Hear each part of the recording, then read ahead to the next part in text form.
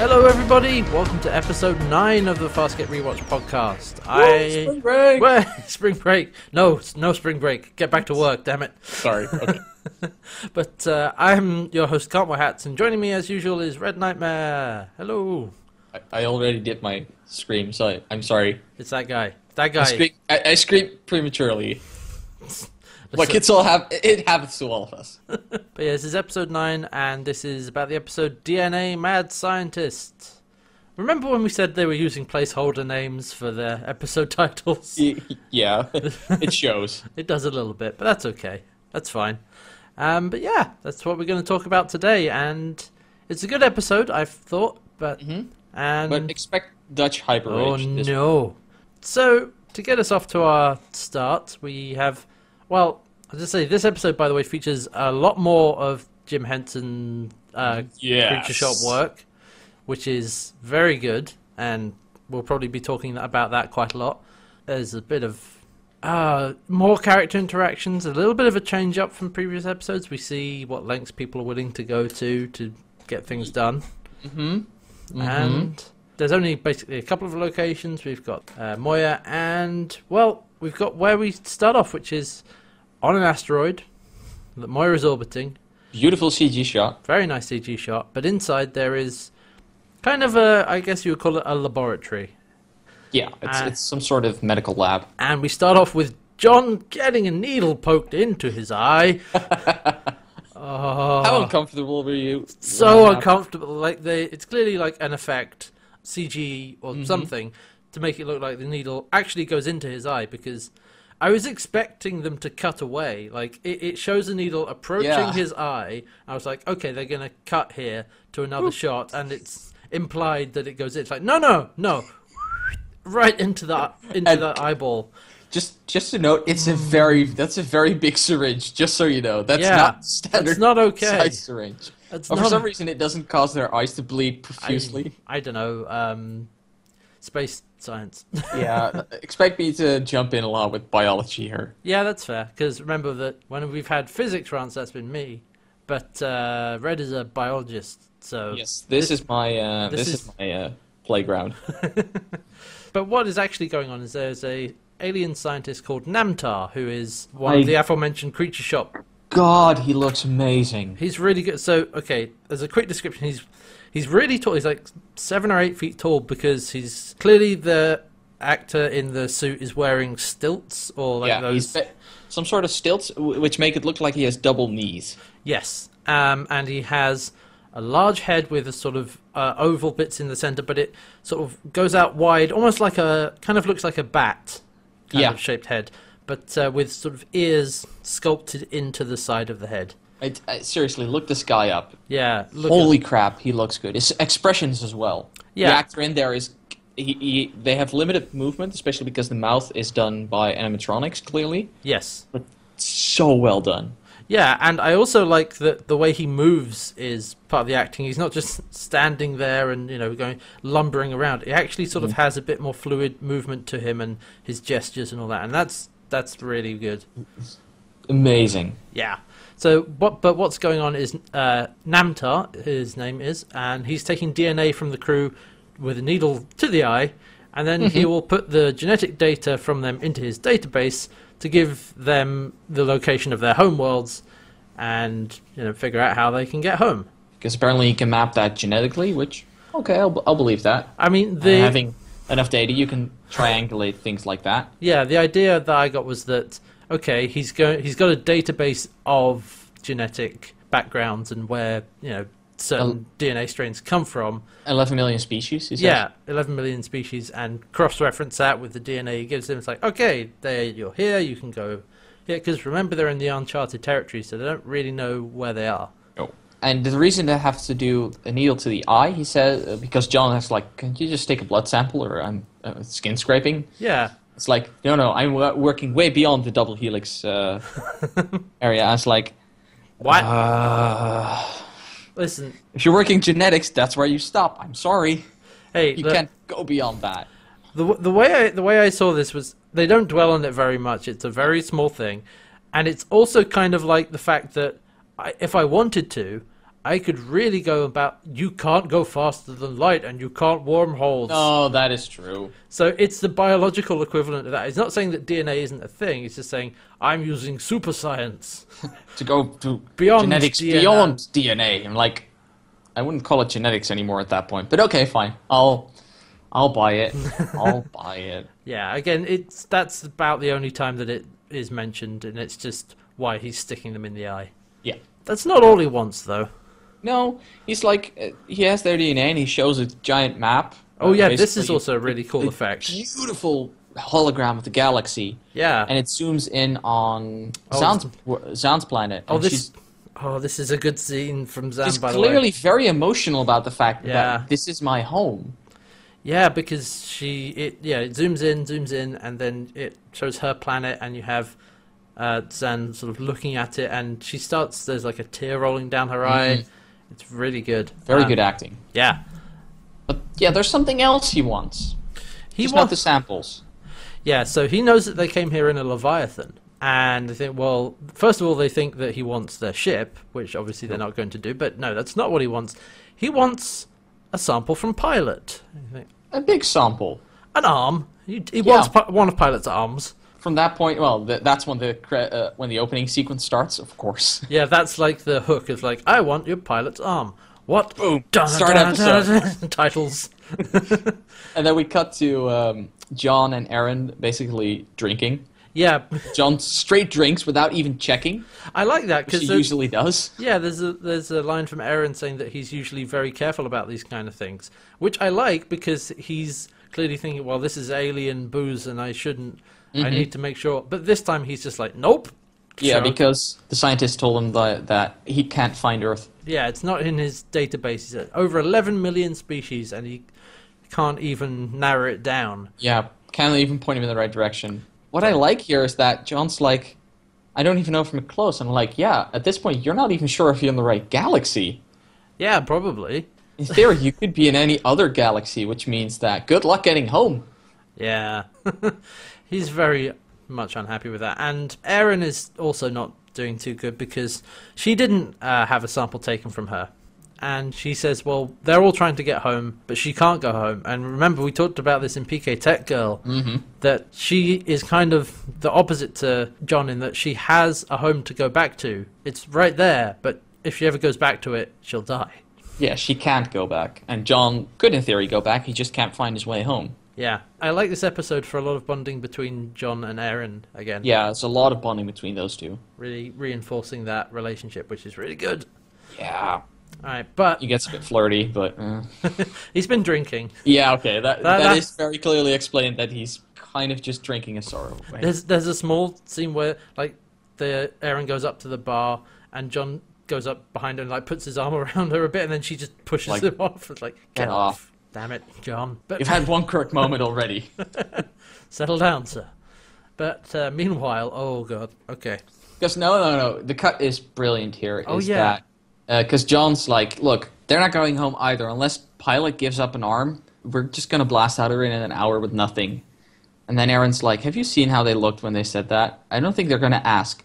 Cut to cut to them literally forcing Pilot's arm, like they're cutting his arm off without his permission. He doesn't want them to do it.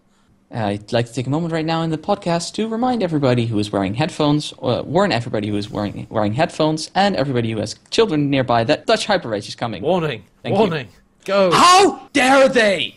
I know, right? This is... I got so mad at this scene. Yeah. Like, I was irrationally upset. mad. This is an upsetting scene because they're holding down his arm. Pilot is very distraught. He is not okay with this. No, they clearly didn't ask. They aren't negotiating. They're taking his arm. Yeah, so it's Dargo and Zahn and Rygel. From Rygel, I'd expect this. From the other two, I'm very disappointed. I'm incredibly disappointed with Zahn. I don't know if I necessarily expect it from Dargo, but he's shown to be very aggressive when he needs to be. Yeah, but even then, like, I wouldn't expect him to do this. He seemed to have limits. He doesn't lie to his enemies, but he'll cut off the arm of a friend. Fine. The other thing is that, oh god, the puppet work really sells this because they do an incredible job of making Pilot just look terrified. Yeah. And screaming, and basically they hold him down, they hold his arm down, Dargo gets his qualter blade out and chops the arm off. It's like, holy shit! What the fuck? Ugh. It's a sentient being. I know. And it's like they're trying to get across how fiercely desperate they are to get home. It's just no matter what they leave behind, humanity-wise. Yeah, and all that stuff. And so yeah, that's bad. Expect me to come back to that one a lot during this episode because a lot of characters just went on the "I hope they die soon" list. But so they got the arm. They got the arm, and and they go give it to Namtar, and he says, "Okay, you'll have your crystal soon." And then Dargo's like, "Well, when is soon?" And Namtar's like, "Oh, you don't trust me?" And it's like, "No, he doesn't trust you." Weird. He'll cut off an arm before he trusts you. Like I said, it's again they're trying to set up just how desperate they are, but it comes off a little strong. I'll be honest. They're a bunch of assholes. Yeah. Seriously. So this destroyed any affection I had for these characters. I'm sorry. Like Rigel's the only one that hasn't destroyed it because this is what he'd do. Yeah, it makes sense for him. Exactly. I expect this from Rigel. The other thing is it also shows how they actually see Pilot as because we learned that apparently they don't see him them as more than a servant. Apparently. I mean, if they like can just a slave, apparently. If they can just straight up do this, then yeah. But there's a small thing here when they give him the arm, they walk away, they're going to go wait for Namtar to give them the crystal with the maps and stuff in it, and then he says, "Okay, this arm should be good because there's an experiment that is not working." And okay, we go through like another door in his laboratory, and holy, there's a mass of like. It's weird-looking body parts with about like two faces, like multiple mouths, eyes. Screaming in pain. And there's a little bit of it that looks somewhat like Pilot with like the domed top and the arms, and it's screaming in pain and stuff. It's like okay, this seems good. There's nothing possibly can go wrong here. That also got me. It's like that was like so clearly as if we couldn't, as if you hadn't figured this out already simply by the way Namtar says you don't trust me. Namtar is not to be trusted. No, he's the bad guy of this story. Yeah, and we're back on Moya, and now Crichton. Crichton is calling everyone on their shit basically. Yeah, actually, Crichton is he's basically head to Pilot and asking him like, "How are you doing?" And Pilot is remarkably okay with it, like creepy okay. Yeah, John is kind of getting mad and is upset that Pilot isn't upset. Yeah, he's like, "How can you not be impossibly mad at this?" Yeah, and I like that John is impossibly mad at this. He doesn't agree with it. I'm just glad that not everyone is okay with this, Oh no, definitely. There's only 3 people who are okay with this. Yeah. And Pilot is not one of them, we'll find out later on. But Pilot says that, his first duty is to the Leviathan and then to its crew. Mm-hmm. And he really seems to be kind of subservient to, certainly, at least somewhat by design. Yeah, and what he also says is that his species apparently can't travel to space. Yeah, not by themselves. Volunteering as a pilot is apparently the only way to get up into the stars. And so it's a price they pay. Yeah, and he's apparently prepared to pay anything just to do that. No matter what your crew does? Yeah, apparently so. It's a weird thing, because it's like he'll undergo anything just to see the stars. It's wow. Mm. Yeah, what lengths are you willing to go to, I guess? Yeah, a lot, apparently. Oh, by the way, there's a very cool pan-out shot right before this scene where we pan out from the planet back to Moya. Oh, yeah. Actually, apparently the city, the location that Mantar's lab is in is a skull of what looks like a dragon. Yeah, like the giant skull inside, like that is sort of halfway buried in the asteroid. It's really cool. And I mean, if you've seen the Pacific Rim, I think there's a scene in there where you see something similar. And it is literally never brought up. So no, I like that. But it's a cool shot. Yeah, we'll just put it in there just so there's a bit of extra background, and that's it. But yeah, so yeah, Crichton is talking to Pilot, and like we said, but Erin has also confronted Zan and Dargo about this, and says, "How could you attack one of your own who is defenseless?" And that's the thing. Pilot is defenseless in his, in his command seat or in his pilot seat. He can't go anywhere. No, he can't move. He doesn't have any form of defenses. And so they just, they chopped a defenseless guy's arm off. Just because they wanted to get home. Yeah. And I like this because it's like, it's Erin showing compassion for someone else, and for Pilot in particular, who we've seen her bonding with. And actually, Dargo is a bit surprised as well. He says, compassion from a peacekeeper. And she's like, compassion for a comrade. Yeah. And so Dargo says that he would have done the same to anyone. It's like, Dargo, I'm not sure I like your attitude here. And then Zan's like, I understand what's bothering you, child. You can't get home, but don't deny us this. I'm like, fuck you, Zan. Seriously. Like, yeah, no, come on. Don't deny. Chopping off an arm. Oh, yeah, no, that's... Sure, fine, go ahead. But the deed is done, and it looks like Zan, Rygel, and Dargo will be going home. And so Crichton asks Erin to come and have a drink with him, because soon it'll just be the two of them. At this point, he is smashed drunk. Oh, he's hella drunk. He is. He is wasted. But this scene is, we see just John drinking on Moya, and then Erin sort of comes in, and it looks like she's not going to stay, because she's doesn't want to hang around the very drunk John. It's like, I have better things to do. But then they start talking about how they're going to be the only two left and all that, and she stays with him and has...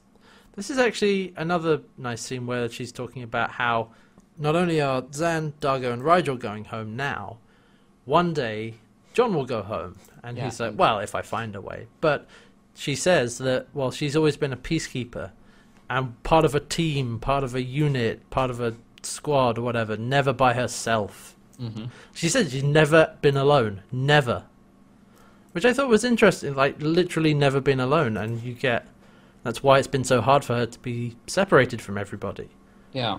And now she feels like, clearly, as we saw earlier, she feels that everyone else is a comrade, which is why she's so upset with Zan and Dargo cutting off Pilot's arm. But now it seems like they're going to go. So as soon as she finds somewhere else she can feel at home, everyone else starts to leave, and she's worried that she's going to be left by herself. Yeah, and what I really like in the scene, two things. One is that Erin, as John is standing there, she picks up the bottle and basically takes it away from John. She takes a drink herself, but it's very clear she puts it on the other side of the room. It's like, you've had enough. Yeah, you had enough, buddy. And also that John's like, well, you can come with me. Yeah. And she's like, what? Me live on a planet full with a bunch of yous? It's like... I don't think so. I mean, at least she'd blend in. Yeah, I mean, that's... She looks human. Yeah. She's not happy about the prospect of a planet with billions of John Crichtons. Like, okay, don't go on the holidays to the Bahamas. That's probably not a good idea. But go live in the Netherlands. It's rainy here most of the time here right now. Yeah, it'll be fine. And now so now we have this scene between Zan and Dargo. And Zan is surprised by Crichton's reaction, although she's not surprised by Erin's reaction. Yeah, you'd think Zan would be more compassionate, talking about how symbiosis, all living things, blah, blah, blah, blah, blah, a bunch of episodes back. Although, remember the last episode? Where she let her darkness out. Yeah, and I think we're seeing it more mixed into with the rest. Yeah, there's a bit more of a streak of ruthlessness in her. It's making me wonder how much of the nice side is actually genuine right now. But Dargo says if it had been Crichton and he had a chance to go home, he'd have given his Mevonks for it. Now, remember when we said, remember what Mevonks are? Yeah. Yeah. I like that Dargo adds with, well, useless as they are. Like, hey, man. But I do like that Zahn at this point is like, well, would you have given up yours? It's like, I'm glad it didn't happen. And that's not an answer, Dargo. That's not an answer. No, and he's actually insulted that she'd bring that up. I'm like, oh, I'm sorry, your precious ball's a problem. Yeah, that was my thought as soon as he said, like, well, I'm glad it didn't come to this. Like, answer the fucking question, Dargo. You hypocrite. Yeah, they're both a bunch of enormous hypocrites. Like, yeah, I would have prepared to give this up. I would have prepared to give this up. Yeah. However, the other person, you didn't even ask if they were prepared to give that up. You just took. Yeah. Bunch of assholes. Yeah, this one's not great around the kids. I'm sorry. That's all right. Next episode will be cheerier. But Dargo is also seems to be intent on using Namtar's. Was surprised that no one's ever used Namtar's data as a weapon, and because they're discussing how revolutionary it could be. You could, could change navigation. Says Zan, and Dargo's like, nah, it would change war. And it's like, you what? I like Dargo's thought here. You need you need to capture one person. You get their DNA, and you just know what home planet to strike. Yeah, I mean that's brilliant. Yeah, genius. You dick. Look, I can appreciate good military tactics. I'm sorry. Yeah, but again, that's his first thought of like change war forever. He's a Luxon warrior. Give him some slack. If Zan had come with this, I'd be terrified. Now they start arguing because, all right, we get that you are all desperate to go home, but everyone seems to be desperate to get home first. They just, well, we'll go to Delvia. It's like, no, we'll go to the Luxon homeworld. And then Rigel's like, no, we'll go to High Nitra. It's like, yeah, I actually appreciate what Zan says a little bit later, that it's like, we'll just go to the closest. I'm like, how is that not your first thought? For like, yeah. Or just be like, okay, what would be the shortest? What would be the shortest route? Yeah, you could also go with that one. Like everybody, the last person will be home as soon as possible. That would also work. Exactly. Yeah, they're going to compromise and go to the closest one first, which is the sensible thing to do. Yeah. But anyway, back on the asteroid, Namtar he's upset because his experiment's not going very well. It's not working properly. In anger, he waves a hand, and his entire desk just clears out. Yeah, he has... All the beakers would just fly through the room. But he does that from across the room, by the way. He has some kind of weird psychic powers or something. And also telepathic powers, because his assistant apparently experiences pain while he's angry. Yeah, by the way, he has an assistant, by the way, who's been in the background of the scenes up to now. But they're like Space Igor. Yeah, I love that one of her hands is enormous. Yeah, because giant hand. He's got kind of like bulbous bits of skin and grafted things, and a hand that is like 4 times bigger than a normal hand on one side. It looks very believable. Again, Jim Henson Company. Yeah, they do good work, and it's clearly like she's kind of been experimented on and had things grafted onto, which he's a DNA mad scientist. What do you expect? But Erin has walked into the laboratory and has come to see him, and she says, "Well, I've changed my mind, and take a sample from my eye." And basically, she wants him to find a Sebacean colony that's outside of normal territories. Because I like this, actually, that she says there's a Sebacean colony. They're not all in Peacekeeper space. Which makes sense. I mean, you'd always have offshoots of cultures in small areas. So basically, she wants a remote outpost where she can just be among her own people. Yeah. I think I like that it's not one race for one job, basically. They're not all Peacekeepers. Although Peacekeepers seem to have given Sebaceans a bit of a bad rap. Yeah. Actually, we know this from last episode because Crace was actually drafted from yes, of course, Sebaceans, and clearly his dad wasn't a soldier. Right, good point. Yeah. So we actually technically already knew this, but shush. Listen, I've been paying attention. Look, I just noticed this as well. Okay, just right now I noticed. Literally right now while recording. This isn't in my notes. What the hell?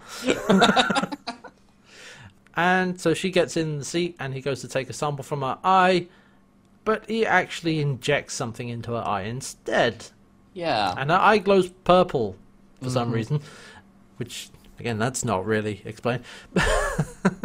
But there's an interesting reason for that. We'll get to that at the end of the episode. Yeah. Because I think I know why. Okay. But yeah, so something, like we said, something else is going on here.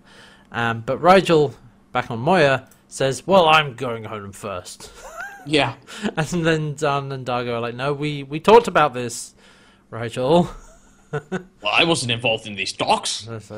Like, true, but yes, we're going to go to the closest first. And so they put the crystal with the map data on it on a console and start to input it into Moya. And Moya's receiving the data, but Pilot says, well, not really. There's too much. It's too much data for Moya to process and is therefore useless. At first they're like, if he's stopping that, if he's vindictive about the other things, like, no. This is the crystal itself, and Zhang confirms this. And then Rygel's like, well, it's fine then. We go back and we get a crystal for each location. and then Dargo's like, he asks for an arm last time. What do you think he'll ask this time? And I love Pilot here. It's like, yeah, what are you prepared to offer, Your Eminence? He's being very passive-aggressive here. I like it. It's like, yes, it would be a shame if someone would have to lose something important to them. Yeah, that would be awful. He actually says, like, well, next time you might actually ask for something valuable. Yeah, he's pissed. I like that. He says he isn't, but he's pissed. I like that this seems to be Pilot's way of getting angry is just to get very passive-aggressive. I like it. I definitely like it. Yeah. But yeah, he's quite right, though. Like, you asked for a bunch of stuff for one crystal, and now you want 2 more? Are you crazy? What the hell? So basically, but there's enough data on that they can get one location if they destroy the other 2. Yeah, so now... So now we get to the point, who gets to go home? Welcome to the game show, Who Gets to Go Home? Are you prepared to murder your friends, put them into a locker, starve them out? Let's find out. God. Yeah. There's your conflict for this episode. And so Rygel does what Rygel does and grabs the crystal and makes it get away really quickly. He runs away or flies away on his chair with the crystal. And Dargo angrily walks after him. He doesn't run because then he'd catch up to the doll, to the puppet. Yeah. He finds Rygel in his cell. And Rygel says, I've already hidden it. You'll never find it. And floats up to the ceiling of like, you can't get me. And I like that what Dargo says at this point is like, okay, so you get home and then what? I get reinstated to my proper location.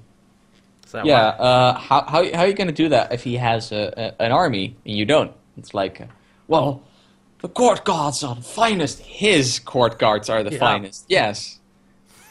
You haven't really thought this through, have you, Rygel? Yeah. And Dargo's like, if you take me home first, you'll be marching in there with a contingent of Luxon soldiers. And then Rygel says, well, wait a minute. As soon as you get home, you're just going to kick me out. You're only saying this to make And then he just gets home. angry. Dargo gets angry. He's like, yeah, of course he is. Of course, that's very clearly what he's doing. Trying to do... I like that through the rest of this and this comes up again, but they're like trying to trick each other and it just doesn't work. Oh, these people are too smart for that. So yeah, that's where we leave those 2 for now. But Aeryn has come back to Moya and she's not doing good. She's feeling like crap. Yeah, and... Again, what is it with people having horrible hangovers? That's what it seems like. But yeah, Aeryn is not doing too good and John is worried about her. And he says, what is it? Heat delirium, PMS, Peacekeeper military gets cut off. She's like, fell you. I was like, there was a brief second where I was really disappointed in John, and then he turned it around. Oh, PMS. Oh, God damn it. Yeah. Sorry. That was the whole point of that line. What that stood for. Damn it, John. I was like, God damn it, don't. And then he, Peacekeeper military, I was like, okay, that's funny. Like I said, I was just like, damn it, John. Okay, you. But she actually says "frell you," which is this the first time we hear that swear in the series? I don't know. It may be. Because I can't remember hearing it anywhere earlier. I don't think so. Yeah, not. So "frell" is basically the equivalent of "fuck" for this series. Yes, but it's probably something to do with various types of rating that they don't actually use real swears in the episode, along with things like "meevonks." To be honest, meevonks, even if you would have the option to use testicles, I would still be using meevonks because it sounds funnier. It does. But yeah, she says "frell you" and goes back to see Namtar because she's like, well, something's wrong, I'm not feeling good. What the hell have you done? And there's something growing on her body, like she's... belly. Yeah, it's on stomach. on her stomach, and it's like white and sort of kind of slimy, and it's spreading out from like a point just below her chest, I think. Mm-hmm.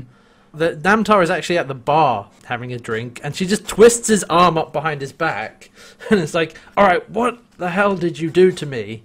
And he just turns his nerve centers from pain to pleasure. Yeah. It's like he can do that. Apparently. I mean, he has telekinetic powers and can switch his biology around or something. And so, yeah, she then pushes it up further to try and hurt him more, and she's like, and then he's like, oh, yes, please keep hurting me. It's very like, he's getting off on this, isn't he? Well, yeah, that's the point. But he says that, you're still in the latter stages of phase 1, and I'm not going to ruin the surprise. You monster. Yeah, he doesn't tell her anything, and Erin heads back to Moya having got nowhere, and goes to see Pilot, and she can... Apparently she's sensing DRDs and ship functions. Yeah. Not even hearing them, she's... Sensing They're basically them. in her mind. Yeah, Pilot is, like, confused. How is this possible? That should be impossible. And she lifts up her shirt again to show her belly, and out of the place where something was growing, there has become like a tiny little pilot arm. Tiny cute arm. And also, two of her fingers have fused together in something that is starting to resemble one of Pilot's arms. Yeah. So it's pretty obvious what's going on here, that she's been injected with Pilot's DNA. Mm-hmm. And well, a little bit more than just its DNA, but yeah. Yeah, and Crichton actually turns up at this point and he's wondering what's going on with Erin as well, and she shows him his hand and her hand and the arm. Her other hand. Yeah, and again I like this scene as well, because she actually says she's only come back here and back to Pilot and Crichton because she's scared. She's really scared by what's happening. Can I say Claudia Black is acting the hell out of this scene? Because oh yeah, she is selling that fear incredibly well. I was like, she really is terrified. Yeah, and it is a terrifying thing. Like these weird mutations are happening all over her body, and she can't control it, and she's got sensory overload, and yeah, she's terrified. Yeah, like, damn. Yeah. I can imagine. It's very. Really, I can't. But yeah, it's very convincing. Speaking of convincing, Zhaan is now trying to convince Rigel to side with her, and by the way, she's using the carrot. Yeah. By the way, at this point, Dargo has locked Rigel in his cell, basically. Yeah. But yeah, we've had bad cop. Now it's time for good cop. for sexy cop. Sexy good cop. Exactly. Because the way Zhaan is trying to convince Rigel to side with her and go back to, Delvia or wherever, is saying that I could be very gentle and I could, we could do some stuff. She's coming on to him very heavily. Yeah, and he's like, I don't function that way. He says the line is, I'm not a body breeder. Which I'm not quite sure what that means, but I think... Oh! That makes sense. It must be like amphibious things where they fertilize outside of the body. Or that actually makes a lot more sense. Like, I think fish do that. Yeah, frogs do that as well. There you go. Because they have, if I remember correctly, the female lays the eggs and the man then just fertilizes it. I'm not entirely sure. And she's also like, well, I know the Hynerian eyebrow very well. It's like, he's just going, oh. I like this, by the way, because Rigel is kind of selling the, I'm not a body breeder, and is actually kind of, being a bit nervous about the whole thing, and then drops the act and is like, yeah, no, that's not gonna work. It's like, me be intimate with you? You're so blue. Wow, Rigel. Wow. That is racist. That is not okay.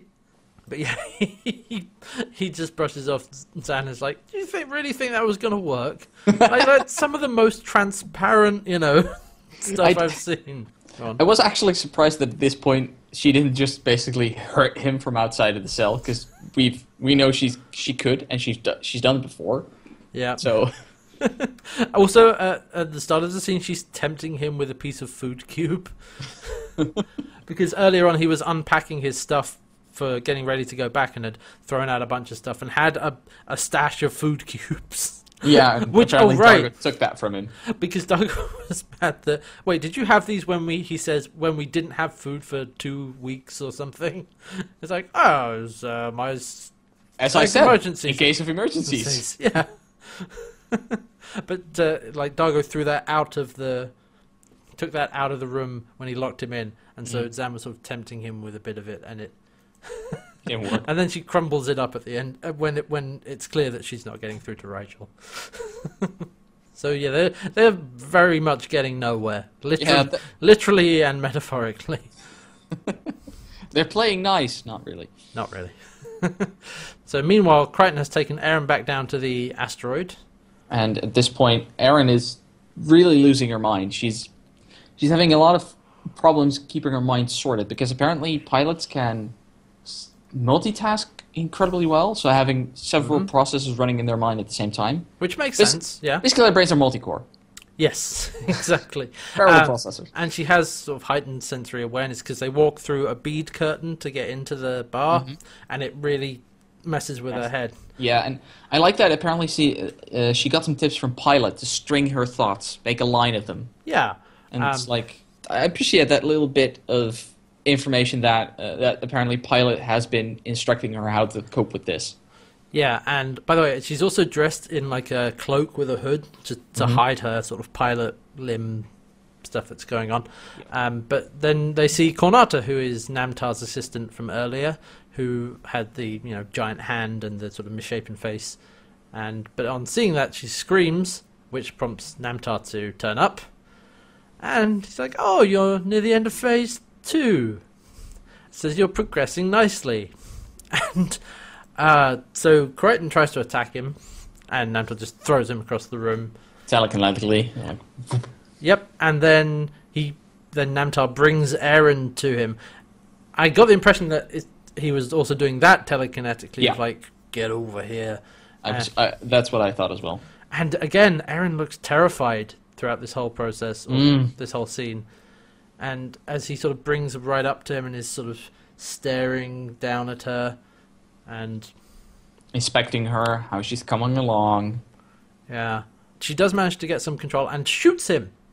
She pulls her out of her gun, and John's like, "No, he's the only one who can save you." And it's like, screw this. Boom, it just blows out part of his stomach. Yeah. It's like... just like a massive hole in the side of his stomach. Powerful gun. Yeah, in fact, that's what he says. Like, that's a powerful weapon you have there. Apparently, he's not fazed by this at all. He's still standing there, because then it just regrows. That hole just fills back up again, including the clothing and the metal. I'd like to point out. Don't worry about it. Yeah, that was a little bit. Okay, wait a minute. Fine. Sure, why not? I'll buy that. I'll buy that. But it looks, actually, CG-wise, that looks amazing. Yeah, it looks pretty good. Can I just say that? Yeah, wound is the wound, the regrowing, it all looks fantastic. Yeah, really well done. I don't know who they got for the CGI on this episode.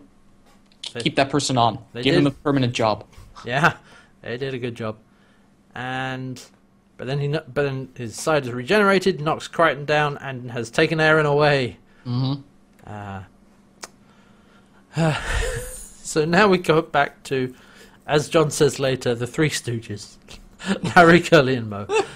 But we have Dargo and Zan have both gone to see Rigel now, saying that they give him their oath that they will take him home first. Yeah. But they have this whole spiel about, we're sorry, we've decided we'll take you home first and find our way home from there. And we want to apologize. And then they open the cell doors, go in, and it's like, did he hear that? It's like, turns out he's sleeping. He's sleeping, but no, he's not, because Rigel pulled the old pillows under the bedsheets. Yeah. and zooms out, and it's like, gotcha, suckers. Actually, he was already outside, because apparently he has a bunch of secret exits from that room. Right, yeah, he says, you really think I'd be on this ship for years as a prisoner and not have my own way in and out? Yeah. So they're both locked in there now. So he's going to go decode this thing and get his own location. Bye! Yep. Good old backstabbing Rigel. Yep. Like I said, this is something I expect from Rigel. Yeah, definitely. Whereas the others, Dargo and Zahn actually a bit earlier have talked, and Zahn's like, Rigel's no longer our ally, he's our enemy. It's like, come on. Dark Zahn is out, isn't she? Yeah. Like, she's not going back into that cage anymore. Not anytime soon, certainly. But so now here is where we get the twist of what's actually been going on. So Kornata and Crichton are talking to each other because Crichton has kind of cornered her and is trying to figure out what is going on here. And Kornata says to Crichton that Namtar will do anything to keep Aaron because he needs pilots' multitasking capabilities to add to himself. Yeah. Because that's what's been going on here. Like, the reason he has his telekinetic powers and can regenerate stuff and is super intelligent is because he's been taking DNA samples from different species and incorporating those traits from them, or the best traits from them, into himself. Yeah. And she actually says she used to be the one running this research location. Yeah, this used to be like a center for genetic research, and he was a test subject. And all the other people in the bar used to be her co-workers. Like, they are all apparently experiments, which is the bit I don't buy. Yeah, I don't think that... That was too forced. They shouldn't have said that. No, it could have just been that, he turned it over into a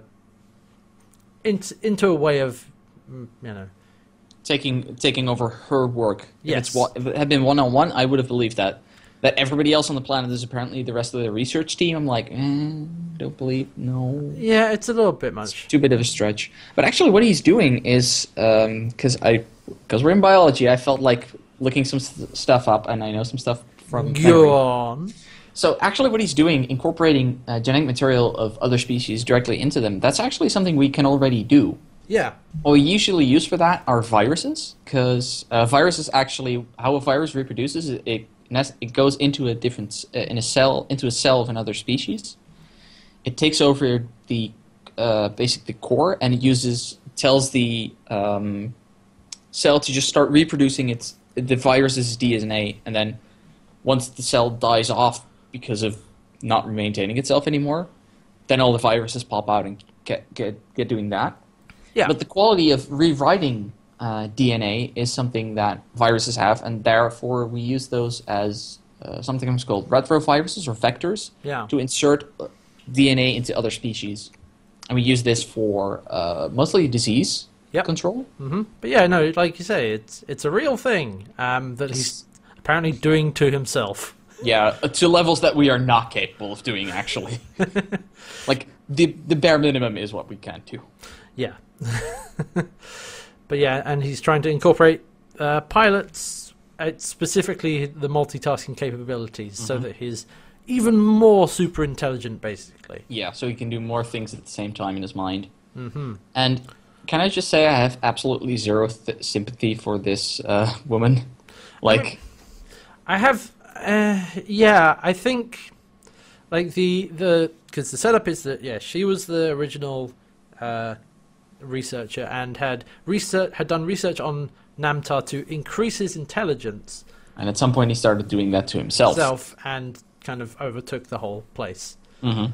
And I'm like, yeah, that's pretty much how that works with test creatures. Like, yeah, you experiment on them, sure. But if they become the bigger species, then they get to experiment on you. I mean, if you want to experiment on other creatures and don't feel bad about that, that's your rationality. Sadly, it turns around once you have a more intelligent species. But yeah, it seems though that they were trying to do it. That they were, I don't know. Yeah, it's yeah. Yeah. It's clear that Namtar is much more of an arsehole than the others. Okay, I will admit that. So, yeah. And also, it also seems like he's been using Kornata as, a test bed for research as well, because she's misshapen, has the giant hand and all that stuff. I mean, that could be what her species looks like, in theory. But probably isn't. Probably not. But she's gone back with Crichton to Moya to see Pilot to work on a cure for Eren. But, I mean, they have to do it quickly because she says if she's gone for an Arn, Namtar will come looking for her. Mm-hmm. And I like in this scene that their Pilot and Kornata are talking to each other, and John's like, is there anything I can... Shh!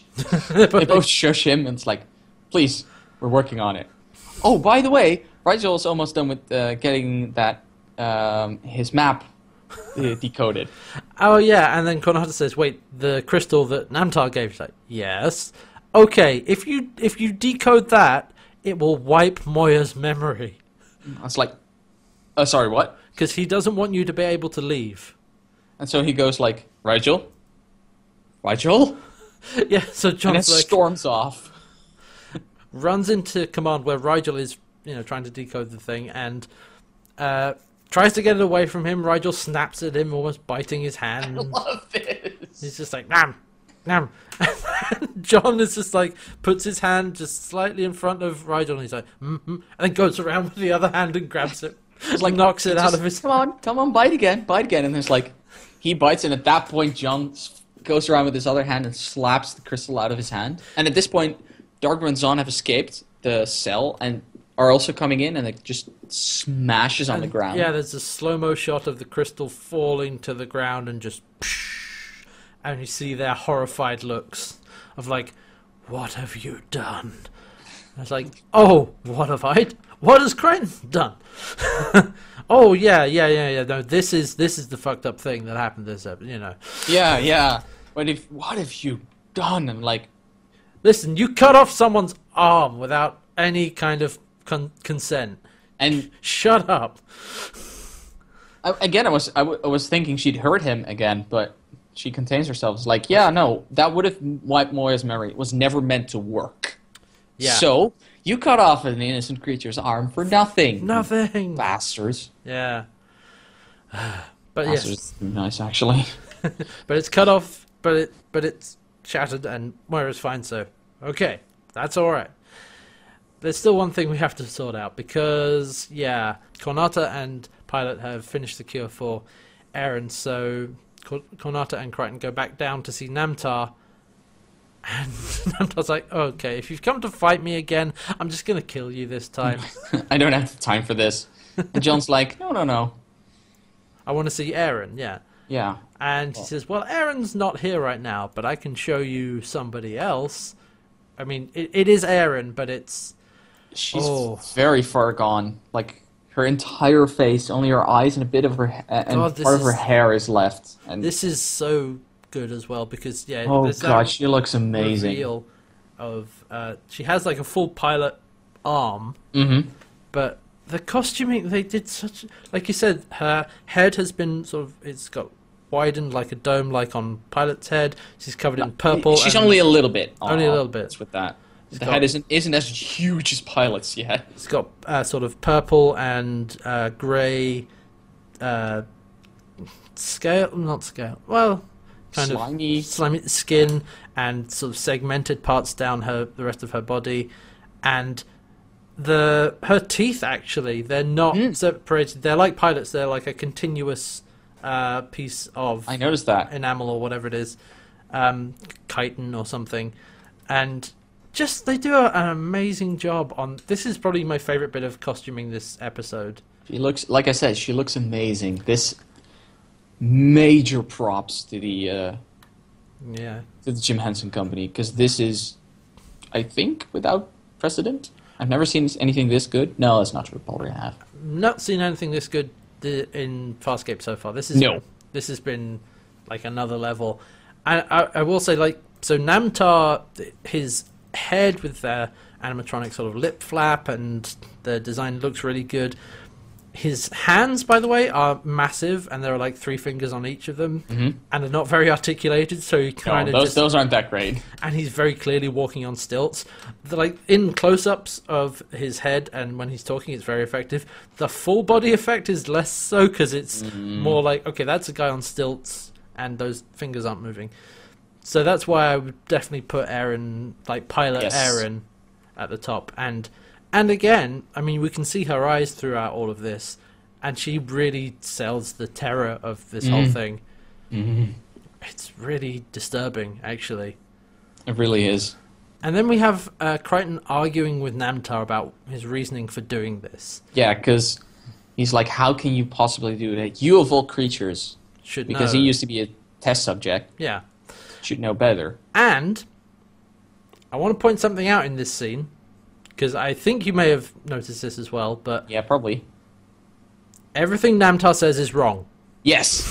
Thank you. So I wasn't the only one who noticed this bit. Because Namtar goes off on a whole bit about evolution and is about all species strive for perfection, and it's about evolution is about getting better, and, you know, it's like that's not how that works. Okay. Kids... Settle in. Let me tell you something about evolution. Science fact time. Because this is the thing a lot of people actually misunderstand, that evolution is always going towards a higher or more perfect form. Or more advanced form. Yeah, which is not actually true. A lot of sci-fi makes that mistake. Yeah, and the idea about evolution is purely the most well-adapted species survives.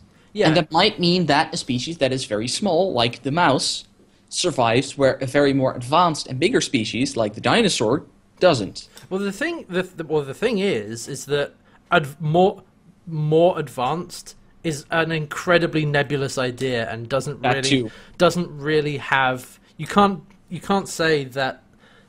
unequivocally say that a mouse is more or less advanced than an elephant. No. An elephant is bigger and has, and maybe complexer. Yeah, but advanced is not really a term that makes sense in biology, in biology, or certainly in terms of evolution. It's the only thing that makes sense is, did you survive or not? Yeah, because if that means being a one-celled organism that can withstand insane amounts of radiation, then well, there you go. Guess what? You're the winner. Yeah, it's you just beat out a human. Yeah, you adapt to better survive your environment. Yes, that's the best one to survive the environment. Is basically the one that gets new kids, thus giving those genetic traits onto their kids, which might change a bit. And again, they're the best advanced, the best adapted one would survive. Yeah, and like you said, it's not a linear progression upwards, because there are also things like evolutionary dead ends. Yeah. The panda, I'd like to point out, is in some ways an evolutionary dead end, because the only thing it can eat really, is bamboo. And as that is going out, well, yeah, they don't really have an option to go anywhere else. Oops. Yeah, oopsie.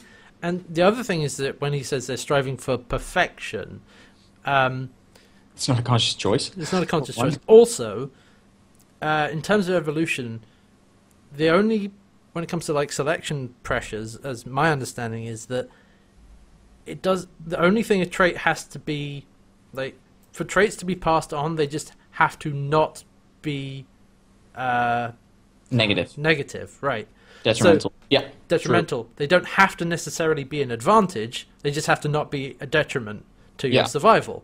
So, things that don't really do anything can still stick around in a creature's biology. There's a little bit on the bone around our butts. Coccyx. Coccyx. Yeah. Really? That's the English word for That's that? the English word for it, yeah. It's like the... How did they not notice what that sounds like? I don't know, it's probably Latin word or something. It's the remnants of our tailbone from when we were simian-type species with tails and stuff. It does nothing, because we don't have tails, but it just isn't a problem. Except for when you sit down too hard on it. But that has a bit of heavy enough survival selection on that, too. Yeah, exactly. Problems. So yeah, literally everything he says, his whole argument about it's striving for perfection and to become ultimate organism, it's like, you are just wrong. Yeah, he skipped Biology 101. But then, I mean, Crichton doesn't really refute that because, I don't know, he's not a biologist, for one thing. No, that's true. But then he says that, okay, well, there were madmen on my planet like you who thought similar things and had no problem experimenting on men, women, children. He was called Mengele. Yeah. Like, you're a Nazi. You're a space Nazi. I looked Mengele up because I was like, I feel like doing some trivia on this. Yeah. Oh boy. Yep. Do we want to open this can of worms? I mean, we can give a quick overview of this if you want. So I'll get the talking points. He was basically a Nazi scientist who worked at Auschwitz, doing all sorts of experiments on mostly twins. Right. Trying to prove that genetics would win out over environment, proving thus the Aryan race being more superior, blah, blah, blah, blah. Yeah. The things he did to these twins are horrible. Infect them with diseases, and unnecessary amputations. Yeah. He did this stuff to kids. Yeah. They called him Uncle Mengele. He was very nice, friendly. There was a kindergarten there, a playground. He gave them sweets, very affectionate, and then he'd do experiments on them half an hour later. Yeah, it's a real horror story, kind of. It's just, yeah. I knew it was bad. I didn't know he was this bad. Yeah, no, the things Mengele did were terrible. But there is one thing. Remember how you said that you weren't entirely sure why the injections in the eye were a thing? Right. Yeah. This is something Mengele did. Oh. Because he injected chemicals in people's eyes to try and change their eye color. Oh. So I'm pretty sure that the fact that they're injecting in eyes and taking DNA out of it is actually a reference to Mengele. Oh, wow. Because it gets brought up here again. I'm pretty sure they got the idea from him. Wow, that's... Damn, I had no idea. I found that. I was like, oh, that makes sense. That's a really, interesting detail. And like you said, it shows their point of, I don't want to say inspiration, but, yeah, for Namtar. And yeah, but of course Namtar says, well, he sounds like a nice guy. Yeah, he sounds like a visionary. And John just gets up straight to him, faces inches from each other, and it's like he was a monster. Yeah. And at this point, Granada injects Namtar with Space Mengele.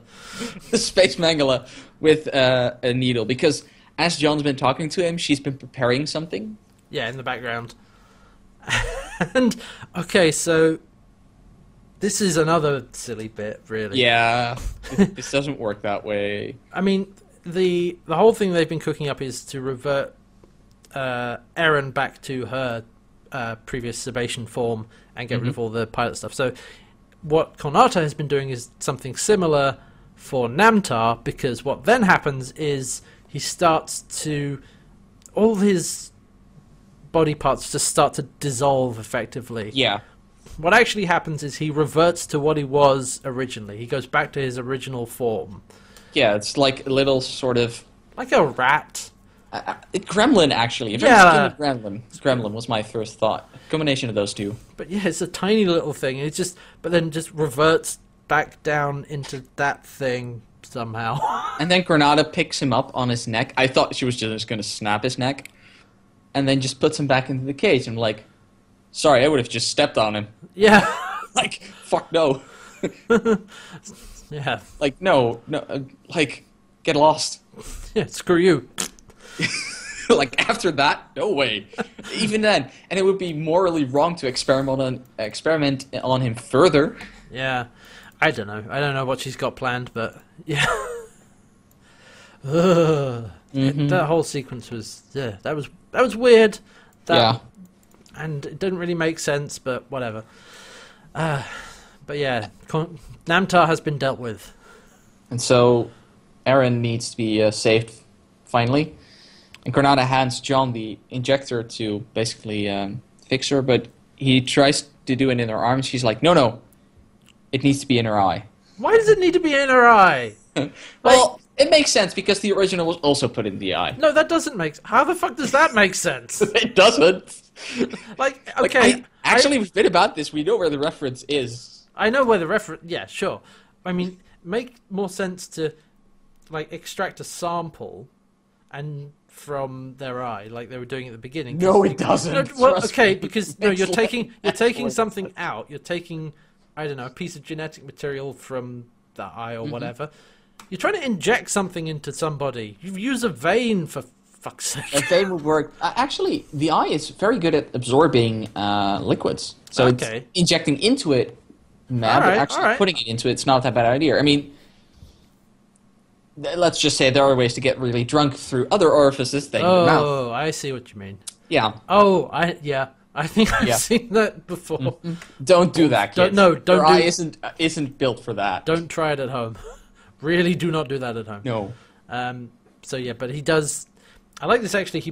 John gets his hand up with the syringe in it, and at first is shaking, so he has to steady it with his other hand because he's also very distraught by this whole thing because Eren is terrified. And Eren's like, she nods, is like, do it.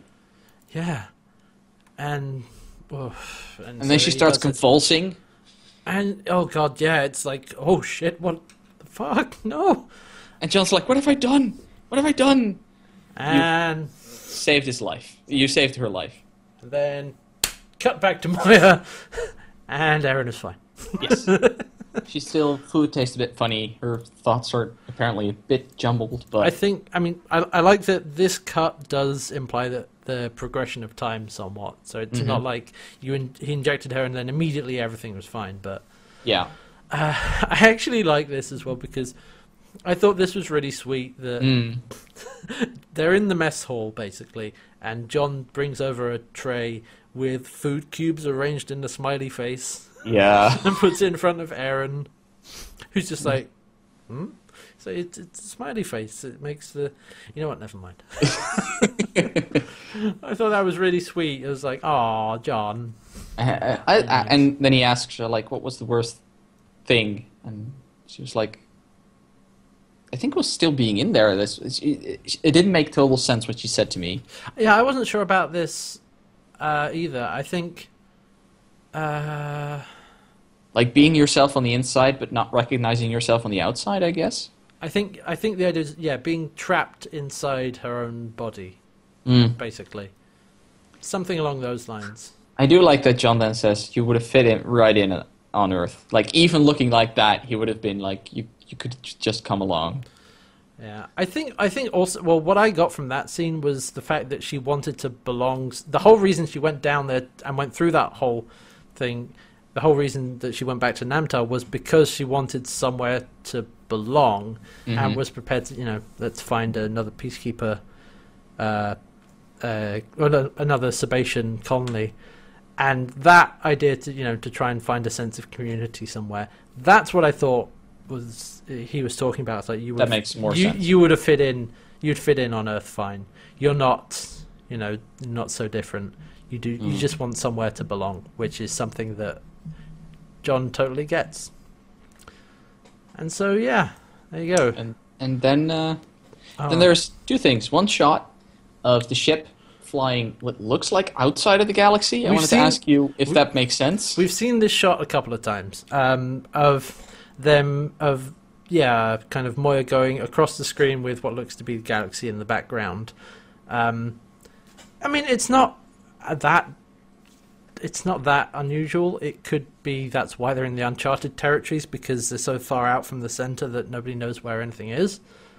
I guess that makes sense.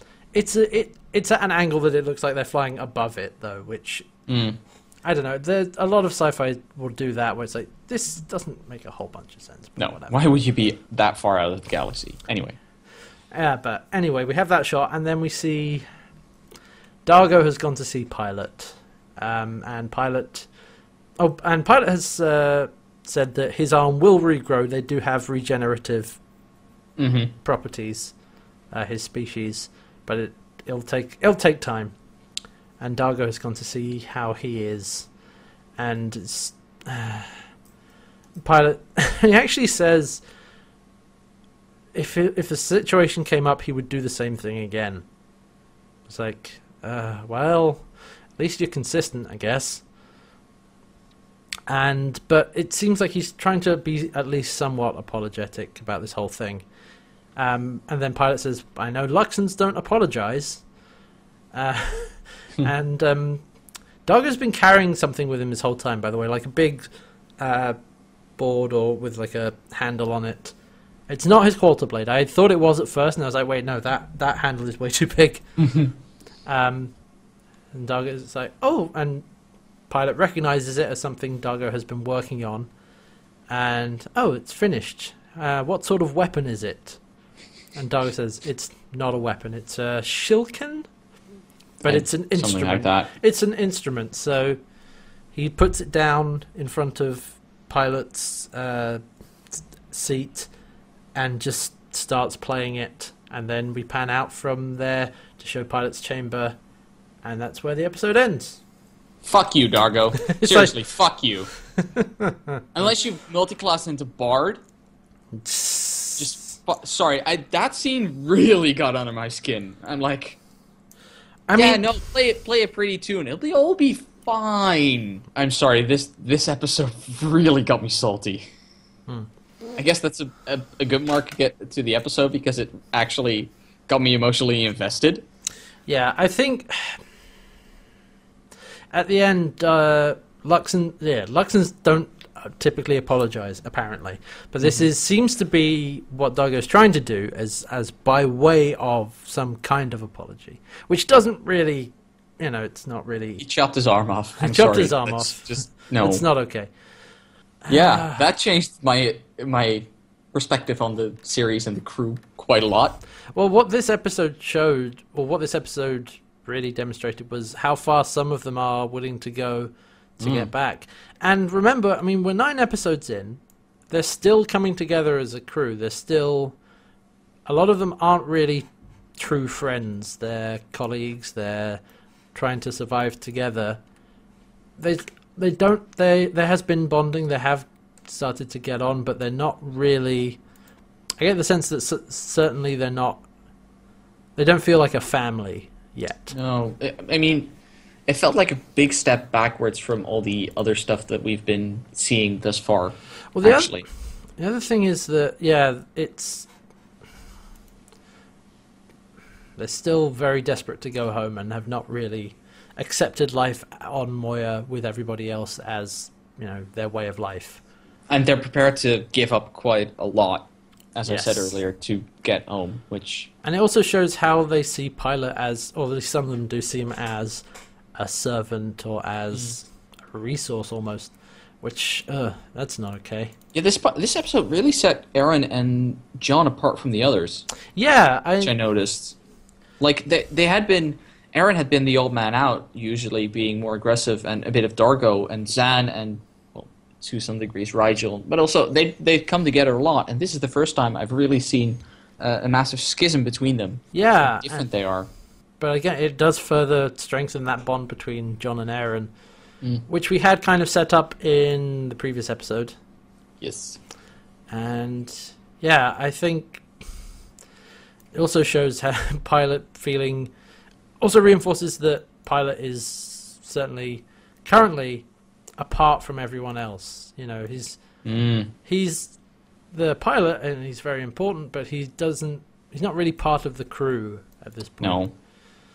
And this sounds like it'll have some repercussions going forward. That John and Aaron are gonna maybe side with each other against the others in the future. Yeah, I'm expecting that to happen a lot more.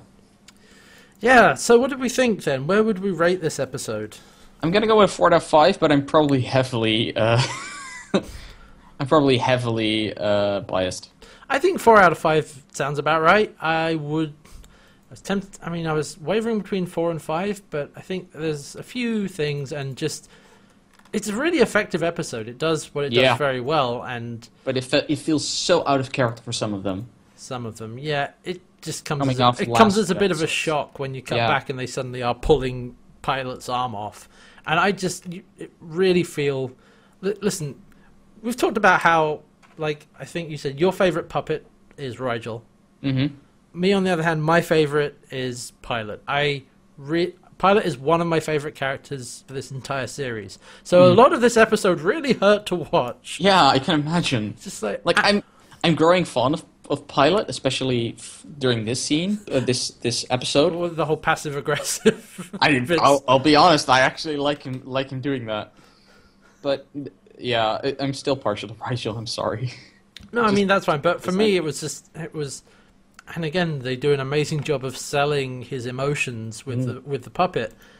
And God, yeah, it was tough to watch in some places when they're pulling the arm off and all that stuff. And but yeah, I would give it 4 out of 5. And like I said, as with a lot of stuff like this, when something kind of sort of out of character happens, I just hope it doesn't end here, and I think, because if it does, it will have been an out of character episode. It won't have been growth or development or a reveal. If this is a revolution of how things are going forward, okay, but it comes out of nowhere, really. Yeah, but yeah, I definitely enjoyed it, and it was very disturbing in places, and and I think the standout parts for me are, again, Pilot's character and Aaron getting made into a pilot Sebastian hybrid kind of thing. Yeah, but yeah, there we go. That was DNA Mad Scientist. It was a hell of an episode. It was a thing that happened. You want to know where the idea for this episode came from? Oh, so yeah, this episode came about when David Kemper, who is a writer for the show, when he first saw the pilot puppet, and he asked another crew member, Matt Carroll, he said, "Can we cut off one of Pilot's arm in a story? Can we just do that?" And apparently Matt Carroll was just a bit stunned. Was like, "Yeah, I guess we can." He's like, "Great." And he just wrote the episode. That's actually a nice one. Also, something, I don't know if this will affect your result or score of the episode, but something to notice, like, Dargo at least attempts some form of apology, even though he doesn't really do it probably well enough. Mm-hmm. Zhaan and Rygel don't do anything. I mean, there was only time for one apology at the end of the episode, so... I guess so, but I was expected something out of Zhaan. But at this point, I'm not sure what I expect out of Zhaan. Really. But there we go, yeah. But yeah, that was the episode. That was, like we said, that was good. 4 out of 5, and that goes along with what Farscape World would say. What's up next week? Yeah, let's talk about next week. So next week we are episode 10. We're 10 episodes in next time. Ooh. And it's the episode They've Got a Secret. And let me see.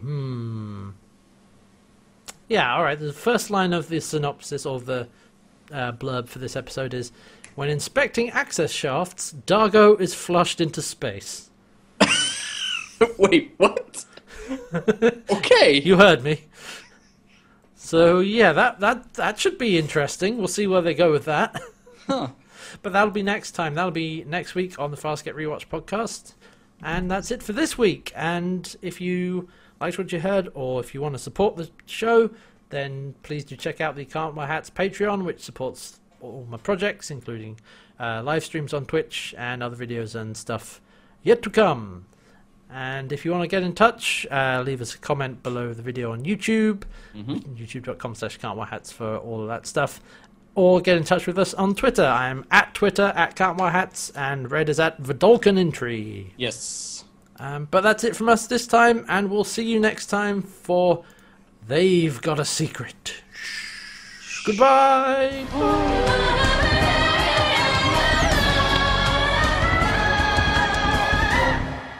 Okay, Red. I'm really late with my rent. I'm gonna need your arm. What? No. It's fine. It's just. Put that down. It's just an arm. You don't need it. You've got more. It's fine.